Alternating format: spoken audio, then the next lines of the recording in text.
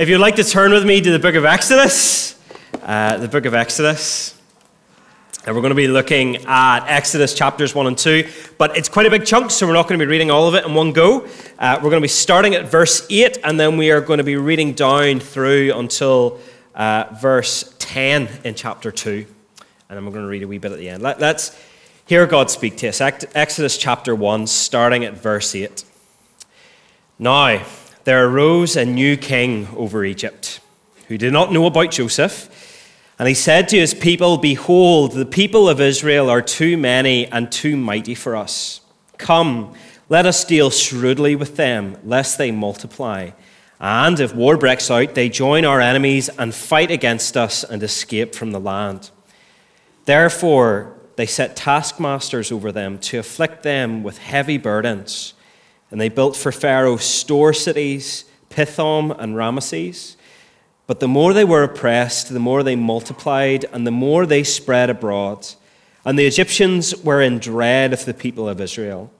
So they ruthlessly made the people of Israel work as slaves, and their lives were bitter with hard service, in mortar and brick, and in all kinds of work in the field, and in all the works they ruthlessly made them work as slaves.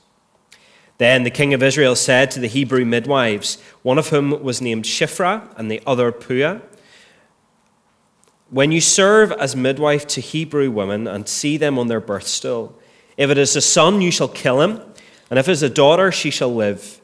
But the midwives feared God and did not do as the king of Egypt commanded them, but let the male children live. So the king of Egypt called the midwives and said to them, "Why have you done this and let the male children live?" And the midwives said to Pharaoh, "Because the Hebrew women are not like the Egyptian woman, for they are vigorous and give birth before the midwife comes." So God dealt well with the midwives, And the people multiplied and grew very strong. And because of the midwives feared God, he gave them families of their own. Then Pharaoh commanded all his people, "Every son that is born of the Hebrews you shall cast into the Nile, and you shall let every daughter live." Now, a man from the house of Levi went and took his wife, a Levite woman, and the woman conceived and bore a son. And when she saw that he was a fine child, she hid him for 3 months. And when she could hide him no longer, she took him a basket made of bushels and daubed it with bitumen and pitch. And she put the child in it and placed him among the reeds by the riverbank. And his sister stood at a distance to know what would be done to him. Now the daughter of Pharaoh came down to bathe in the river while her young woman walked beside the river. She saw the basket among the reeds and sent her servant woman, and she took it. And she opened it and saw the child, and behold, the baby was crying. She took pity on him and said, "This is one of the Hebrews' children." Then his sister said to the Pharaoh's daughter, "Shall I go and call a nurse from the Hebrew woman to nurse the child for you?" And Pharaoh's daughter said to her, "Go."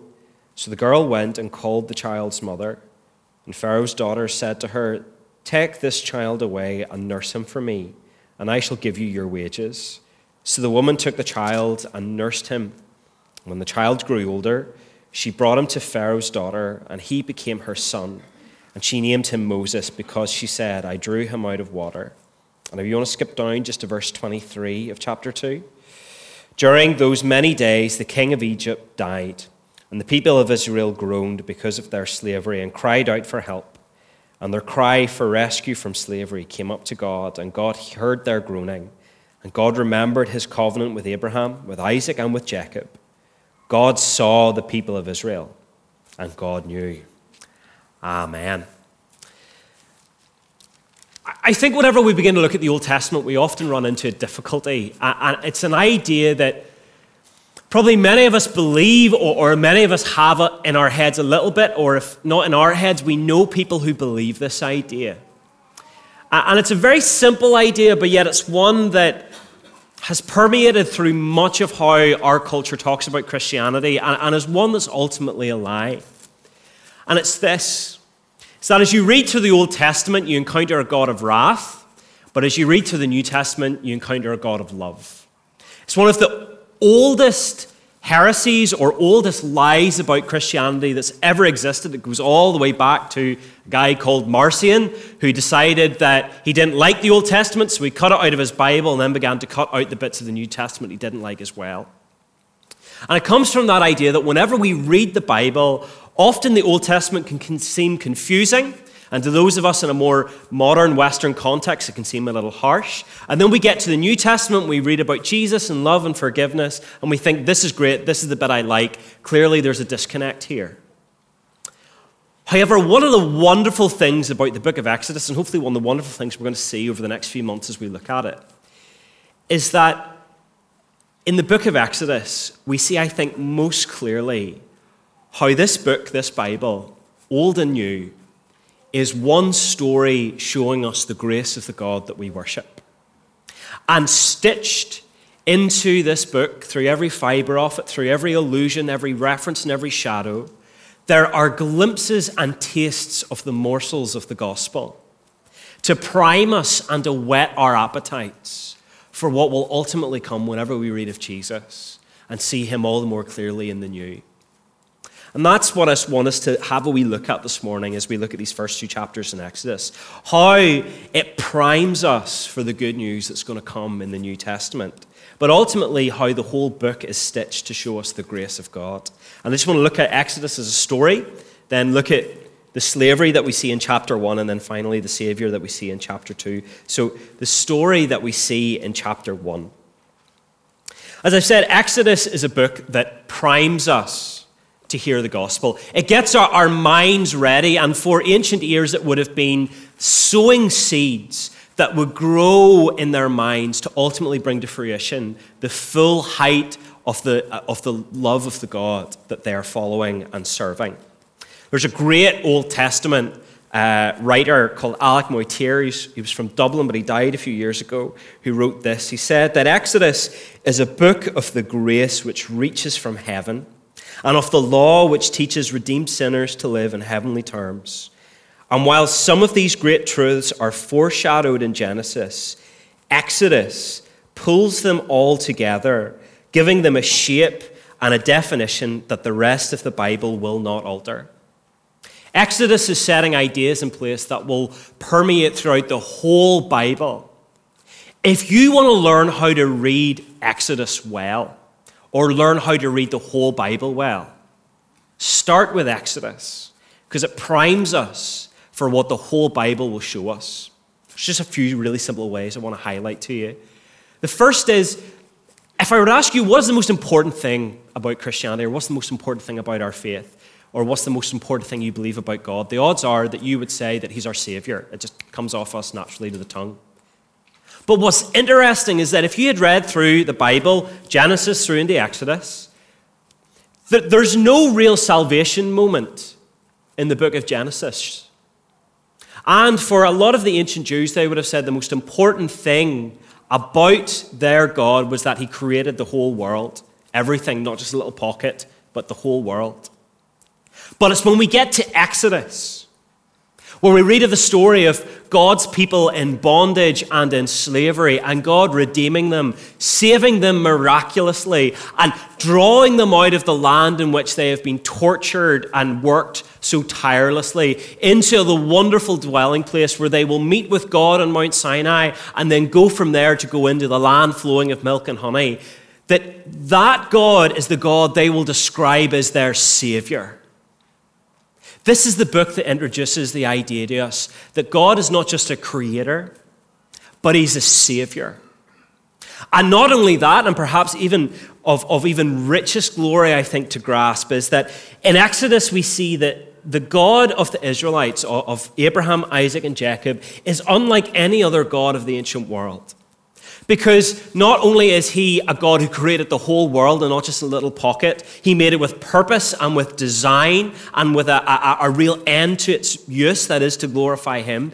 But he also wants people to know him, and he takes the initiative to bring people to know him. Rather than people having to go on long quests to search God or have to go through some sort of mystic ritual, this God that we will read about throughout the book of Exodus is a God who steps into space and time to reveal himself to us. He will, in a sense, touch earth at Mount Sinai, and he will deliver a wonderful word to his people where he will declare that he will be their God and they shall be his people. And he gives them the words of his law and ultimately the words of salvation and the gospel bound up in them.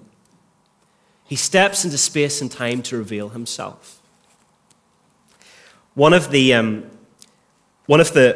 world leading experts in Exodus, the book of Exodus at the minute, is a Bible scholar called Desi Alexander. And often I will quote people on a Sunday morning. And this is the first time I've quoted somebody who I've had coffee in their house. And Desi's new book says this about it, and I think it sums it up so well. He says, from start to finish, the story of Exodus explores how Yahweh takes the initiative in order that the Israelites and others may know him more fully. As we go through the book of Exodus in coming weeks, there will be lots of details and there's lots of little stories. There's lots of it we know very well, but it's very easy for us to miss the wood for the trees. And so this is what we ought to have in the back of our minds as we read our way through this book. What is this book trying to show us? It's trying to show us a God who is not far off and removed, but a God who initiates relationship with his people to draw them into a union and communion with him so that they may know him more and that others, people like us who will live thousands of years later, may know this God who's revealing himself. This is the wonderful thing about the book that we read, and I hope it gets you excited about it. A God who reveals himself. That's the story of Exodus. But it starts off in slavery. If you look down with me, the writer of Exodus picks up in the verses that we didn't read at the start, summing up the brothers of Joseph in the Technicolor Dreamcoat, who I'm sure we're all familiar with. That Joseph, who has died many years ago.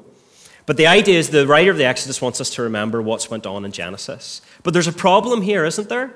Because if any of you know the story of Joseph, you'll know that Genesis as a book ends with a high point.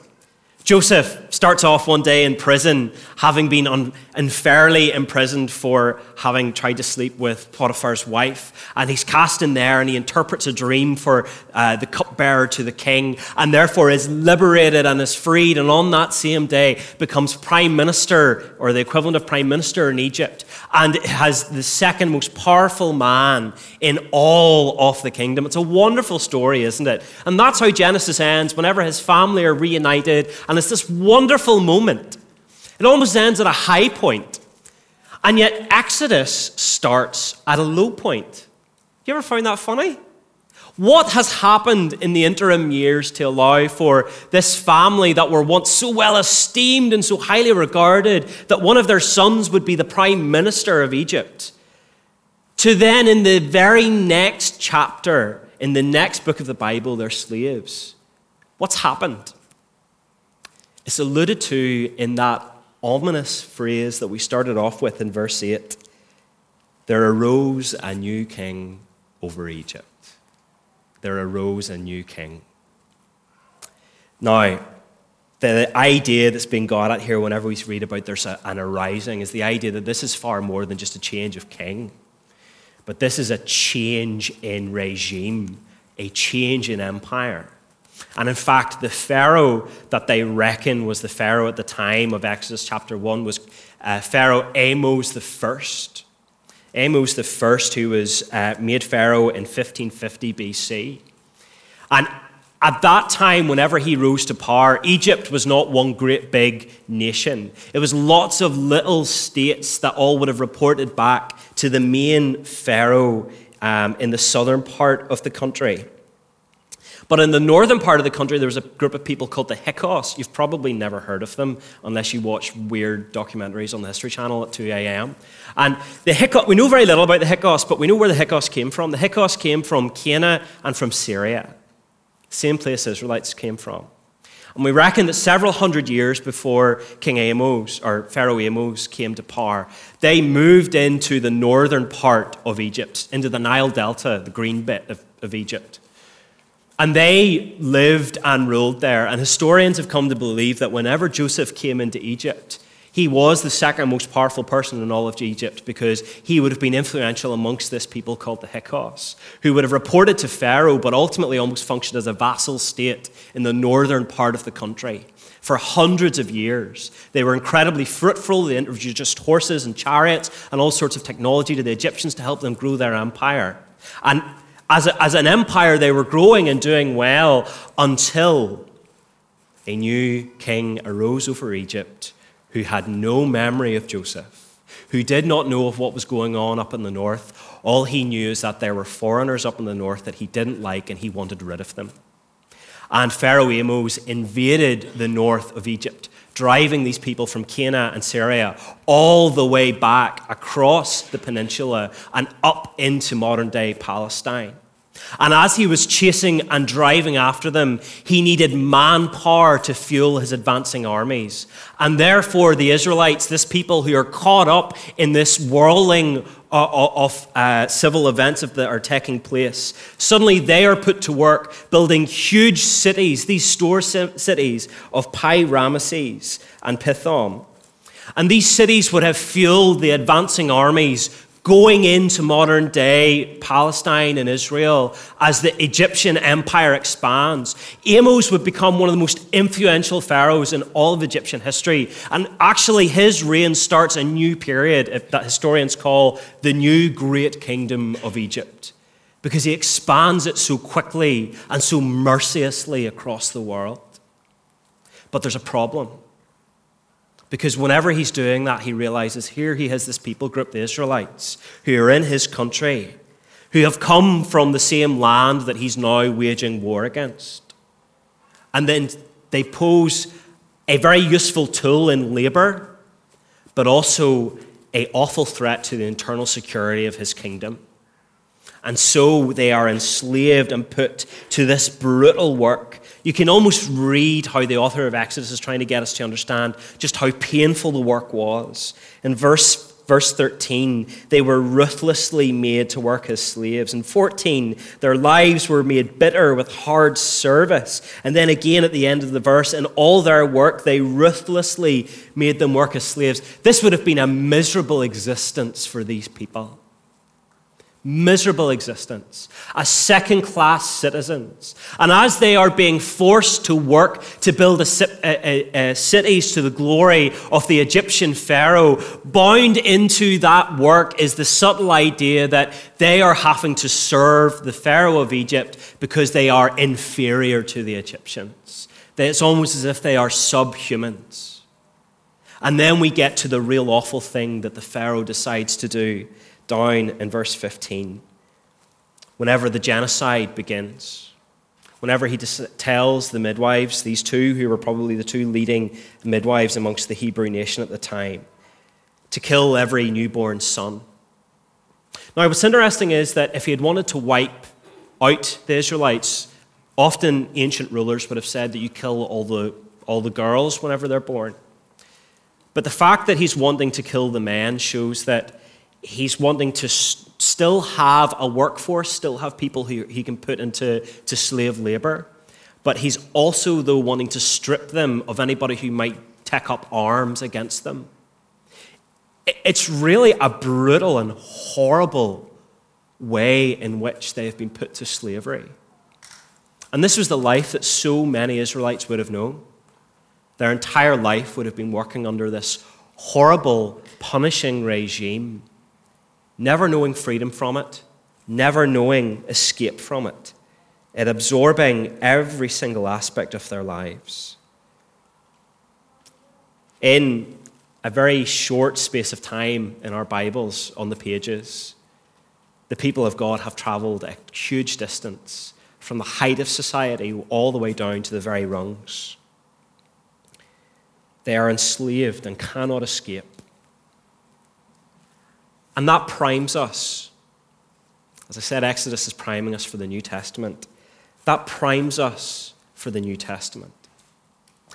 Because where there is a slavery that starts off with the people of God in the Old Testament, there is a slavery that is alluded to time and time again in the New Testament, not to chain and sword or to foreign power, but to our own flesh, the world, and the devil.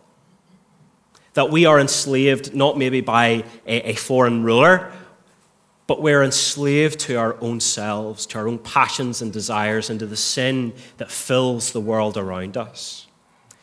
All you need to do is look at the world around you to see this at work. So many of us live lives filled with conflicting desires and passions, don't we? How many of us, whenever we've read Romans chapter 7, whenever Paul says, I do all the things I don't want to do, and I don't do the things that I want to do, how many of us go, oh, that's how I feel? How many of us feel that we are trapped in some way, constantly falling back into the old same habits? And all the while, we live in a world that's trying to hold out freedom and offering us slavery. Where in the same market aisle that tells you, in 5 easy steps you can have 6-pack abs, sells you a magazine right beside it that tells you how to make a delicious chocolate cake. Or how many of us ever find ourselves looking and searching all the more for some deeper meaning in our jobs or career, thinking the next time that we get a promotion, then we'll be happy and satisfied. And then we left wanting a bit more or a bit more. How many of us think if our kids just get into the school we want them to, then we'll be happy. And then the new problem comes up, and there's another issue begins in the family. How many of us jump from thing to thing, thinking that we will ultimately be fully satisfied, fully made whole by this thing that we're longing for, be it a job, be it a promotion, be it the result we want to hear from the doctor, and it always leaves us wanting, and we are enslaved to it, are we not? That always wanting to have a little bit more and think that then we'll be satisfied.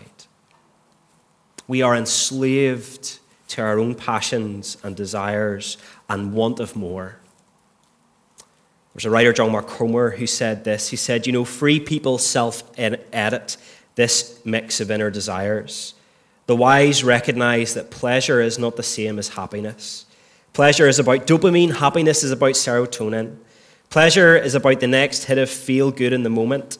Happiness is about contentment over the long haul. A sense that life is rich and satisfying as it is. Pleasure is about want. Happiness is about freedom from want.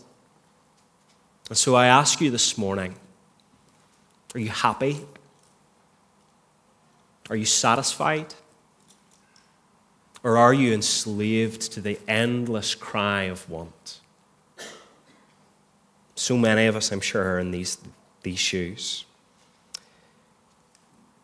But the book of Exodus doesn't end there. Because we see a Savior is coming. A Savior is coming. A Savior who, as we read the wonderful words that end chapter 2, God saw the people of Israel and God knew. And he sends them a Savior.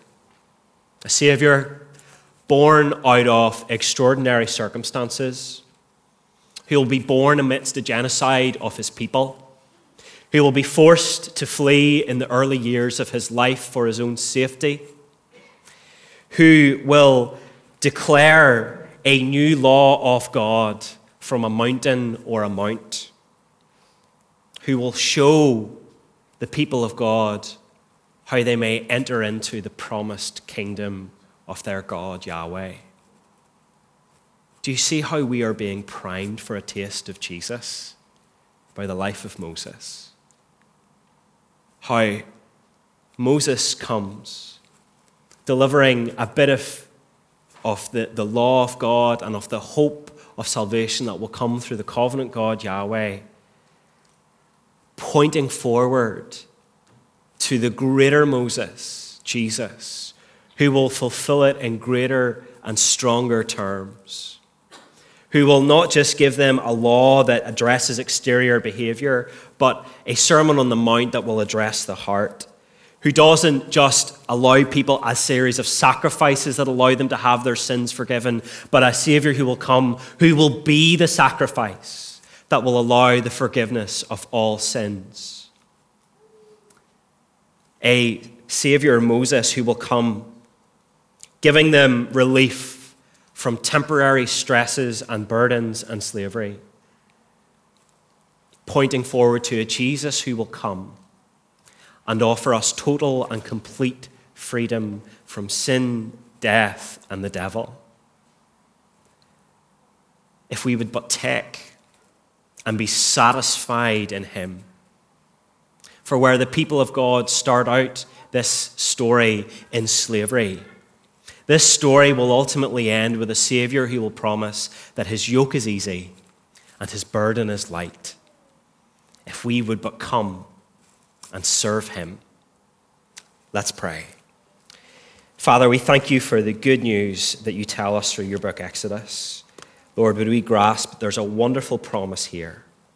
Lord, would we take hold of it and look forward to our wonderful Savior, Jesus, in whose name we pray. Amen.